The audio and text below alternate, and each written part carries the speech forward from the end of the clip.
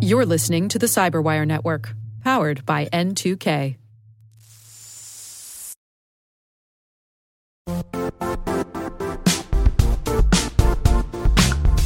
And now, a word from our sponsor, Zscaler, the leader in cloud security. Cyber attackers are using AI in creative ways to compromise users and breach organizations. In a security landscape where you must fight AI with AI, the best AI protection comes from having the best data. Zscaler has extended its zero-trust architecture with powerful AI engines that are trained and tuned by 500 trillion daily signals. Learn more about Zscaler Zero Trust Plus AI to prevent ransomware and AI attacks. Experience your world secured. Visit zscaler.com/zerotrustai.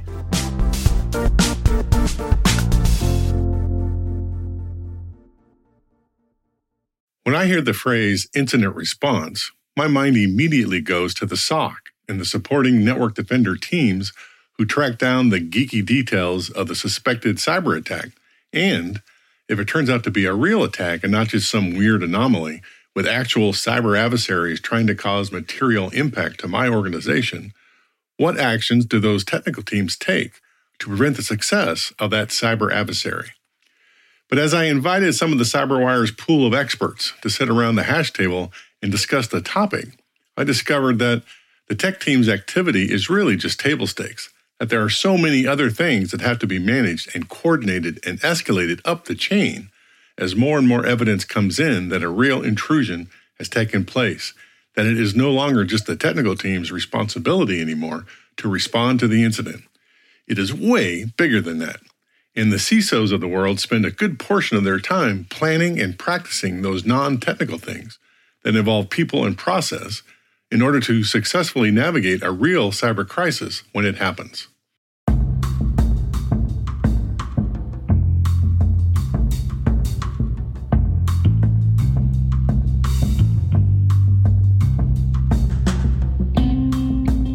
My name is Rick Howard. You are listening to CSO Perspectives, my podcast about the ideas, strategies, and technologies that senior security executives wrestle with on a daily basis.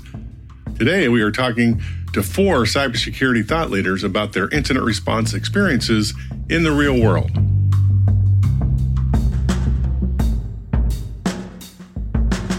Let's begin with getting organized and start with the ending in mind. I was talking to an old Army buddy of mine who just happens to be my best friend. His name is Steve Winterfeld, and he is the advisory CISO for Akamai Technologies. And by the way, do you know how I categorize somebody as my best friend? I mean, we all have friends, right? We have colleagues and peers and friends we share a meal with or maybe even a beer. In those settings, I can say things that I would never say out loud in public because I'm not afraid of saying something crazy in a moment of weakness. All of that is important. But my best friend is the person I call when I need to get out of the country for, reasons. Steven is the guy for me. He wouldn't even ask why I needed to go. He would just execute. Anyway, here's what he said about getting ready for incident response. I would like to start by talking a little bit about frameworks. I think it's important to have a framework for auditors showing up, being internal or external, or worst case is if you end up in, post-breach, some kind of a class action lawsuit, to have something to point back to that you built your program around. What he is saying is that if it all goes south for me, if the cyber gods go against me, and despite my best efforts, the bad guys were still successful, it would be useful if I could say something intelligent about my incident response plan after everything happened, that it wasn't something I just made up out of whole cloth, that I was trying to be compliant with maybe an internationally recognized standard. I would say probably the oldest and most well-established is the NIST Special Pub 861, and it's the classic prepare, detect and analyze, contain and eradicate, and then post-incident feedback, that learning loop. Another great framework is the MITRE ATT&CK framework, which is a great way to look at all the threat vectors and start quantifying how well you're able to do it. So typically we think about, the red team will come in, they'll pick some adversarial techniques from the common body of knowledge. They'll test those. They'll go in. They'll execute some payload on the endpoint. You'll be able to detect, did the alert go out? Did the alert hit your SIM? From the SIM, was it seen in the SOC? Did your SOC react to it? And was there remediation? So you can do that kind of entire life cycle using the MITRE ATT&CK framework. And then the last is, and this may be more tactical, the SANS incident response, the PERSIL, the prepare, identify, contain, eradicate, recover, and lessons learned. I think SANS has a lot of great resources. And so those would probably be the three frameworks and tools I would put out as useful in incident response. But be cautious here. You don't want to claim you are following an international standard and then get discovered later that you weren't. The one thing I would caution you about your incident response plan is it is going to be able to be called as evidence in a class action lawsuit. So the things you put in there, if you don't follow them, there's a consequence. So it's something you want to make sure is actually how you're going to function. And then you're going to have your processes below those two things on how you actually execute those two documents. From the NIST standard and the SANS recommendations, the concept of incident response is not that complicated on paper. But in the real world, the implementation of it can get messy quickly, depending on how big your organization is, because at a certain point in the investigation, the InfoSec team has to start bringing in other members of the organization, like IT, like legal and risk, and eventually the executive leadership team, and maybe even some outside contractors. Ted Wagner is another old Army buddy of mine. He and I, along with Winterfeld, worked in the Army's computer emergency response team back when the internet was young. One of our first big cases was trying to track down a hacker that completely owned the Army's networks, not because he was trying to do us wrong or steal some of our most treasured secrets. No, nothing like that. But the hacker was sure that we were storing the secret documents that proved beyond a shadow of a doubt that aliens walked among us on Earth. And just between you and me, I wish he had found those documents. Anyway, Ted worked for me at the ACERT and later as my deputy CISO too when I worked for TASC. But now he's a big fancy pants CISO in his own right at SAP's National Security Services. He makes it clear that incident response is a team sport. And just because the InfoSec team knows security doesn't mean they know everything about what is going on in our networks. Here's Ted. This is what I would say. So when we discover something, we start asking a lot of questions about it. We don't rely just on the expertise in our security team. We'll go over to the operations team and say, you operate this server every day. Does this look odd to you? And that way we have a diverse perspective on the problem. And we can usually come to an understanding very quickly. And what I really like about that one example, we wrote it into our procedures and it got really reinforced during some tabletop exercises and some incident response exercises that we conducted. We came to the understanding that in the security team, I hate to say this, we're not experts in everything. What? That our ops brethren actually have some great insight into how these systems work, and it's useful to go and talk to them. Sometimes it's adjacent teams because we are working with customers. It's not really an incident situation. It was more we saw some odd traffic once, and it was related to a customer. It was not. It was just an investigation where it turned out to be normal traffic, but the delay in getting the right person at the customer site to weigh in and say, is this expected communication? Of course, it was, but sometimes we've had to go back and make sure all of our points of contacts are accurate. And when we reach out to a customer, we have the right person to make that go faster. So we continually work with adjacent teams who have a more day-to-day relationship with the customer to make sure that information gets updated. But once the technical teams have done their evaluations, it may be time to escalate the situation higher in the organization.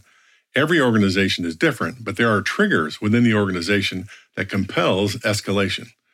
Rick Doughton and I have known each other for years. He is one of the smartest people I know about organizing security tasks and explaining it in terms that CEOs can understand. He is currently the VP of Information Security at Centene. So somehow it gets in, and then it's an event, and it gets investigated into an incident, and then from an incident it gets classified as a severity level, and the severity may be based on the number of records, the sensitivity of the data, whether it's involving an executive, whether it's involving something that is especially sensitive or have some compliance thing like, GDPR, that we need to have that, So anything that is compliance related, that affects our compliance, then would certainly get escalated to notifying the executives. Anything that may cause an impact to the business process. Jerry Archer has been the CSO for Sallie Mae for over a decade. His escalation process has been battle-tested and oiled like a fine machine. So we have 3 levels of incident, right? There's alerts, there's events, and there's incidents. So an alert is something that typically the SOC would get. So the SOC gets an alert that says, hey, there's something that looks funny. They then reach out to the cyber team. The cyber team will assemble. They'll look at it, and it could be what we call an event, which means it's a relatively minor thing that you wouldn't have to deal with too much in terms of a response team. And then an incident, which is a big deal, right? Meaning that we got to have everything from legal and communications and all these other response teams brought into the picture. If it were a big enough incident, we'd bring in a third party to help us manage that event, meaning just provide additional arms and legs that we wouldn't have. And when we reach those kinds of levels, then everything comes into play. We bring together what's called an incident management office. The incident management office is composed of the vice president of asset protection, so the guy who is our physical security VP. It brings together the president of the bank, and it brings together legal. Now, at a very minimum, those 3 constituents look at the event and decide what's next. So if there needs to be communications, if there needs to be additional legal support, then we assemble response teams as a result of the incident, whatever it might be, right? So the IMO is the next step. Now the IMO, which again, remember, is the vice president of asset protection and the bank president and legal, they then will make a determination if we have an incident, right? If it's an incident, then we bring together what's called the executive crisis management team. And that's basically all the C-level executives in the corporation. Then they're briefed, and the IMO will typically make recommendations on what the next steps are, and then the executives will receive those recommendations, make whatever comments they want to make, and approve or reject or however it would roll out as being the ultimate authority, right? So that could include everything about briefing regulators when we do that and that sort of thing. So that 3 levels decides, sort of manages the incidents going forward. As the situation gets more serious, Jerry brings in more and more help from around Sallie Mae, and if needed, from outside contractors like technical incident response experts and professional PR firms. To keep all those elements moving in the right direction, he uses something called the DAISY model. DAISY is a decision-making framework developed by the Intuit company as an improvement to the older RACI model, spelled with an R. The DAISY acronym spells out the framework. D, the driver, the person who organizes the potential decisions. A, the approver, the person who makes the final call on any decisions. C, the contributors, the people doing the legwork. And I, the informed, the people who might be impacted by the decisions being made. Here's Jerry again. RACI, I think some people refer to it as a RACI model. In any project, you form a project and you create a DAISY model. There's a driver, there's a person who's running the project, there's approvers who approve the project and elements of the project, contributors who are providing the input to solve the problem, the arms and legs, the real workers who are doing the real work. And then there's those people who are informed. They simply get information. Winterfeld is also an advocate of the DAISY RACI model. I think one of the best tools out there to map out those roles and responsibility is a RACI. And a RACI, if you haven't seen one, is a spreadsheet that talks about on the left who is going to be doing it, on the top what is going to be done, reverse those if you want. And then you're going to talk about, is this person for this task responsible, accountable, consulted, or informed? When I built my RACI, only one person can be responsible. Multiple people can be accountable, consulted, or informed.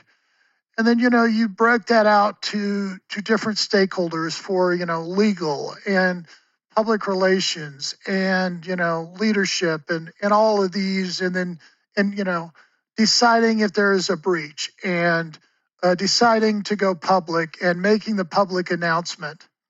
So that's just a way to organize everything. So in one graphic, you can tell who's supposed to do what. While we were talking about the escalation plans in RACI, Winterfeld mentioned something that I hadn't heard before. Remember, at the top of the show, Steve was worried about future legal actions after the incident was over, that maybe customers or shareholders might sue the company for damages. To protect the communications of the DAISY team during the crisis, it might be possible to invoke something called the Covell arrangements, designed to protect attorney-client privilege. In essence, you can try to protect all DAISY or RACI team communications with that protection.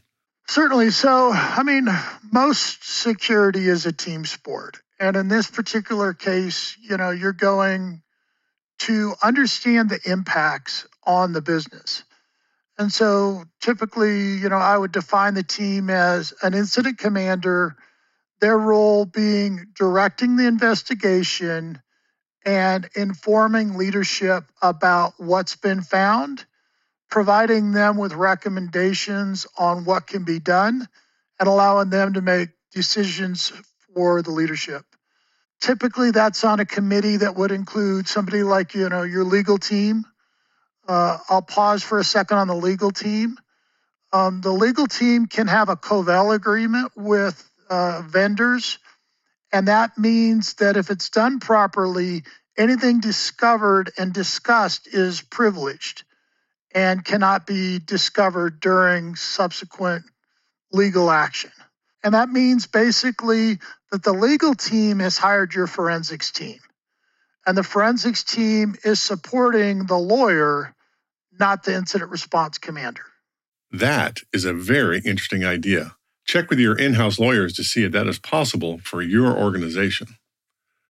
The DAISY or RACI model helps network defenders organize themselves for a crisis.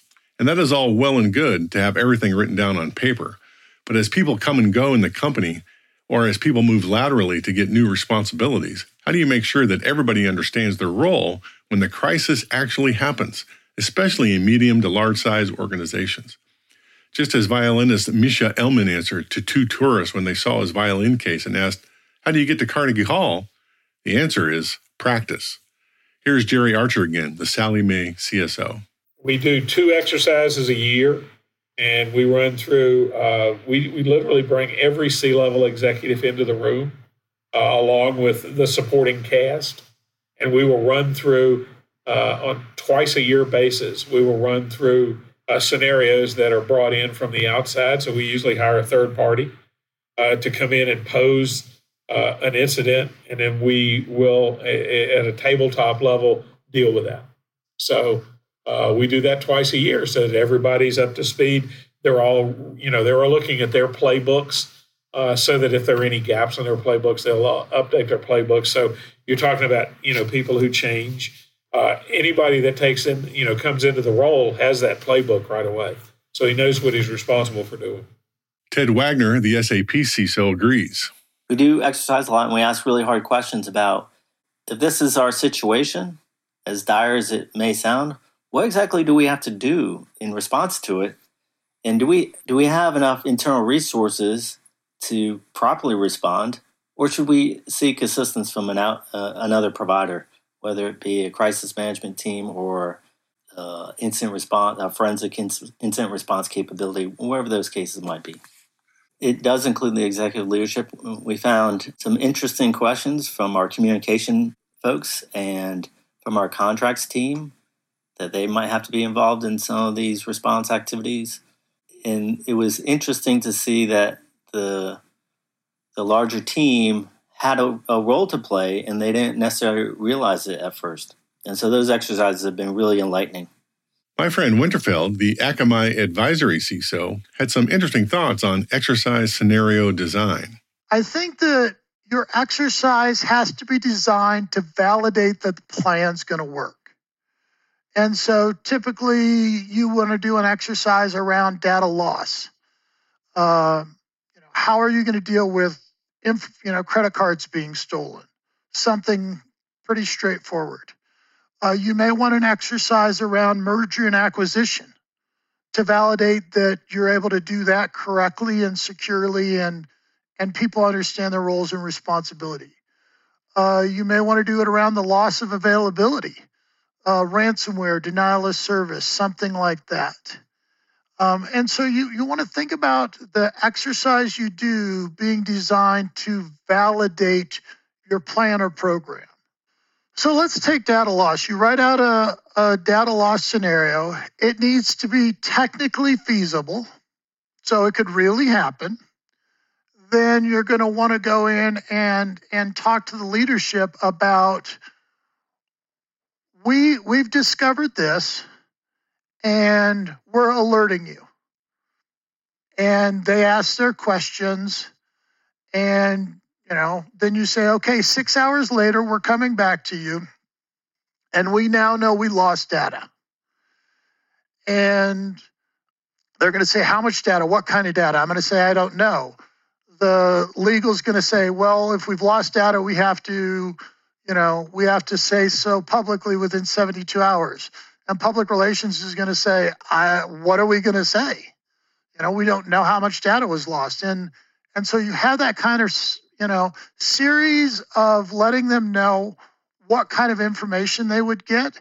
And within 2 hours, you kind of walk them through 4 or 5 steps and allow them to understand, they can see the RACI, they understand who's going to be providing information. You have a chance to hear from them what kind of information they need to be successful. Then you take that same exercise and you go do it with the SOC and the forensics folks. And so you take that same scenario and you do it with 3 or 4 groups. You may go take that same scenario and do it with a business continuity disaster recovery crisis management team, or with, a standalone with a privacy officer. And so a lot of ways to use one scenario multiple times in a quarter. Well thought out, technically feasible, and validating the plan. If you can do all those, for me, it took a lot of work to make sure I accomplished all of those and didn't waste anybody's time. With all of that, though, the CISOs that I talked to about incident response always came back to a central theme. You need good people. You can have all the technology and process you want, track with cool-looking RACI charts, exercise to death with diabolical cyber scenarios, but without the people that have the intellectual curiosity to be good at incident response, you are dead in the water. Ted Wagner, the SAP CISO, captured this idea brilliantly. I will say that finding qualified personnel is such a struggle. I like the ideal of identifying folks who have that character, that intellectual curiosity, and then investing in developing them and training them and giving them all the tools to be successful. But the people, we always talk about people, technology, and process. Boy, the people are important. Boy, the people are important. I love that, Ted. Rick Doughton, the Centene CISO from before, had a hot take that I had not heard before, or at least expressed in that particular way. I personally believe that we need people in the network defender community who are self-learners. But Rick says there's a type of person who succeeds here. Here's Rick. About the kind of people, that there's a certain type of people who do incident response. And you're born and not made. It's like detectives and teachers. And, there's a personality type that's inquisitive, that doesn't give up easily, that continues to ask questions. Somebody years ago had told me, it's like, I don't want a team who knows all the answers. I want a team that continually asks questions. And that's the kind of person that you need. You look for people who are interested in doing it. Sometimes it's people in IT who are just, you notice that when you ask for things that they give you more than you want, and that they're like interested in following on because they're inquisitive. You kind of put in job descriptions on Ninja Jobs for people who want that. And it's really about kind of like talking to them and making sure you have the right personality. This entire podcast series has been about first principle cybersecurity thinking. When I asked that question at the hash table, what is the primary purpose of incident response? The answers I got were not in a very tight shot group.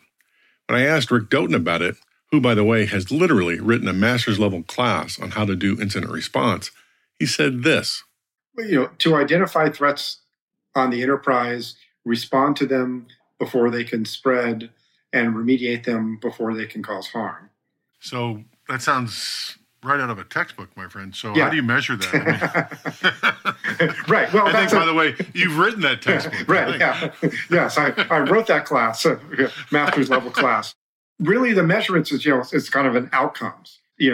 What happened, how did it happen, make it stop, and make sure it doesn't happen again. If we're not learning from these things, then that's not good. There are all these traditional metrics of how the time to identify, the time to remediate, the time to and that's not as important to me as kind of like did we get all the information we need? Jerry Archer, the Sallie Mae CSO, was much more straightforward. Well, look, number one, we're going to stop the bleeding. But I will give the last word to Ted Wagner, the SAP CISO. One big goal is to provide visibility on those areas of risk and vulnerabilities that we know are present. No matter how strong your security program is, you're not going to be able to patch every system. Your architecture, for good business reasons, might be vulnerable to some risk, and you're going to have to find a way to mitigate that, and frequently monitoring is an effective way to mitigate that. When I first started putting these last two episodes on incident response together, I presumed that I would be spending a lot of time thinking about the more technical aspects of the problem. What I discovered was that while the technical incident response teams are important, and you couldn't do incident response without them, filled with the right kind of people, what CISOs spend more time thinking about relatively is the escalation plan and the preparation that goes into developing that plan. I also learned a couple of things. First, there is a name and an actual methodology for something that I have been doing informally for years called DACY, or RACY if you want to pick your poison there. And there is a legal thing that I need to consider called the Covell arrangement that might protect my organization even more down the line, way after we put the current crisis to bed.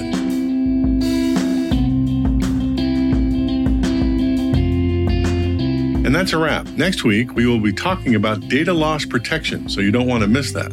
In the meantime, if you agreed or disagreed with anything I have said in the last two episodes about incident response, hit me up on LinkedIn and we can continue the conversation there. The CyberWire's CSO Perspectives is edited by John Petrick and executive produced by Peter Kilpie. Our theme song is by Blue Dot Sessions, and the mix of the episode and the remix of the theme song was done by the insanely talented Elliot Peltzman. And I am Rick Howard. Thanks for listening.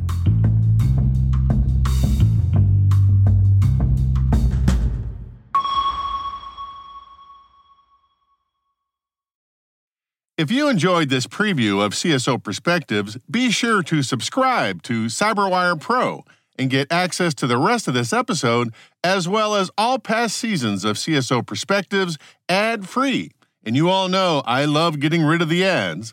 Visit thecyberwire.com/CSO Pro. That's thecyberwire.com/CSO PRO to explore the many benefits of CyberWire Pro and to subscribe.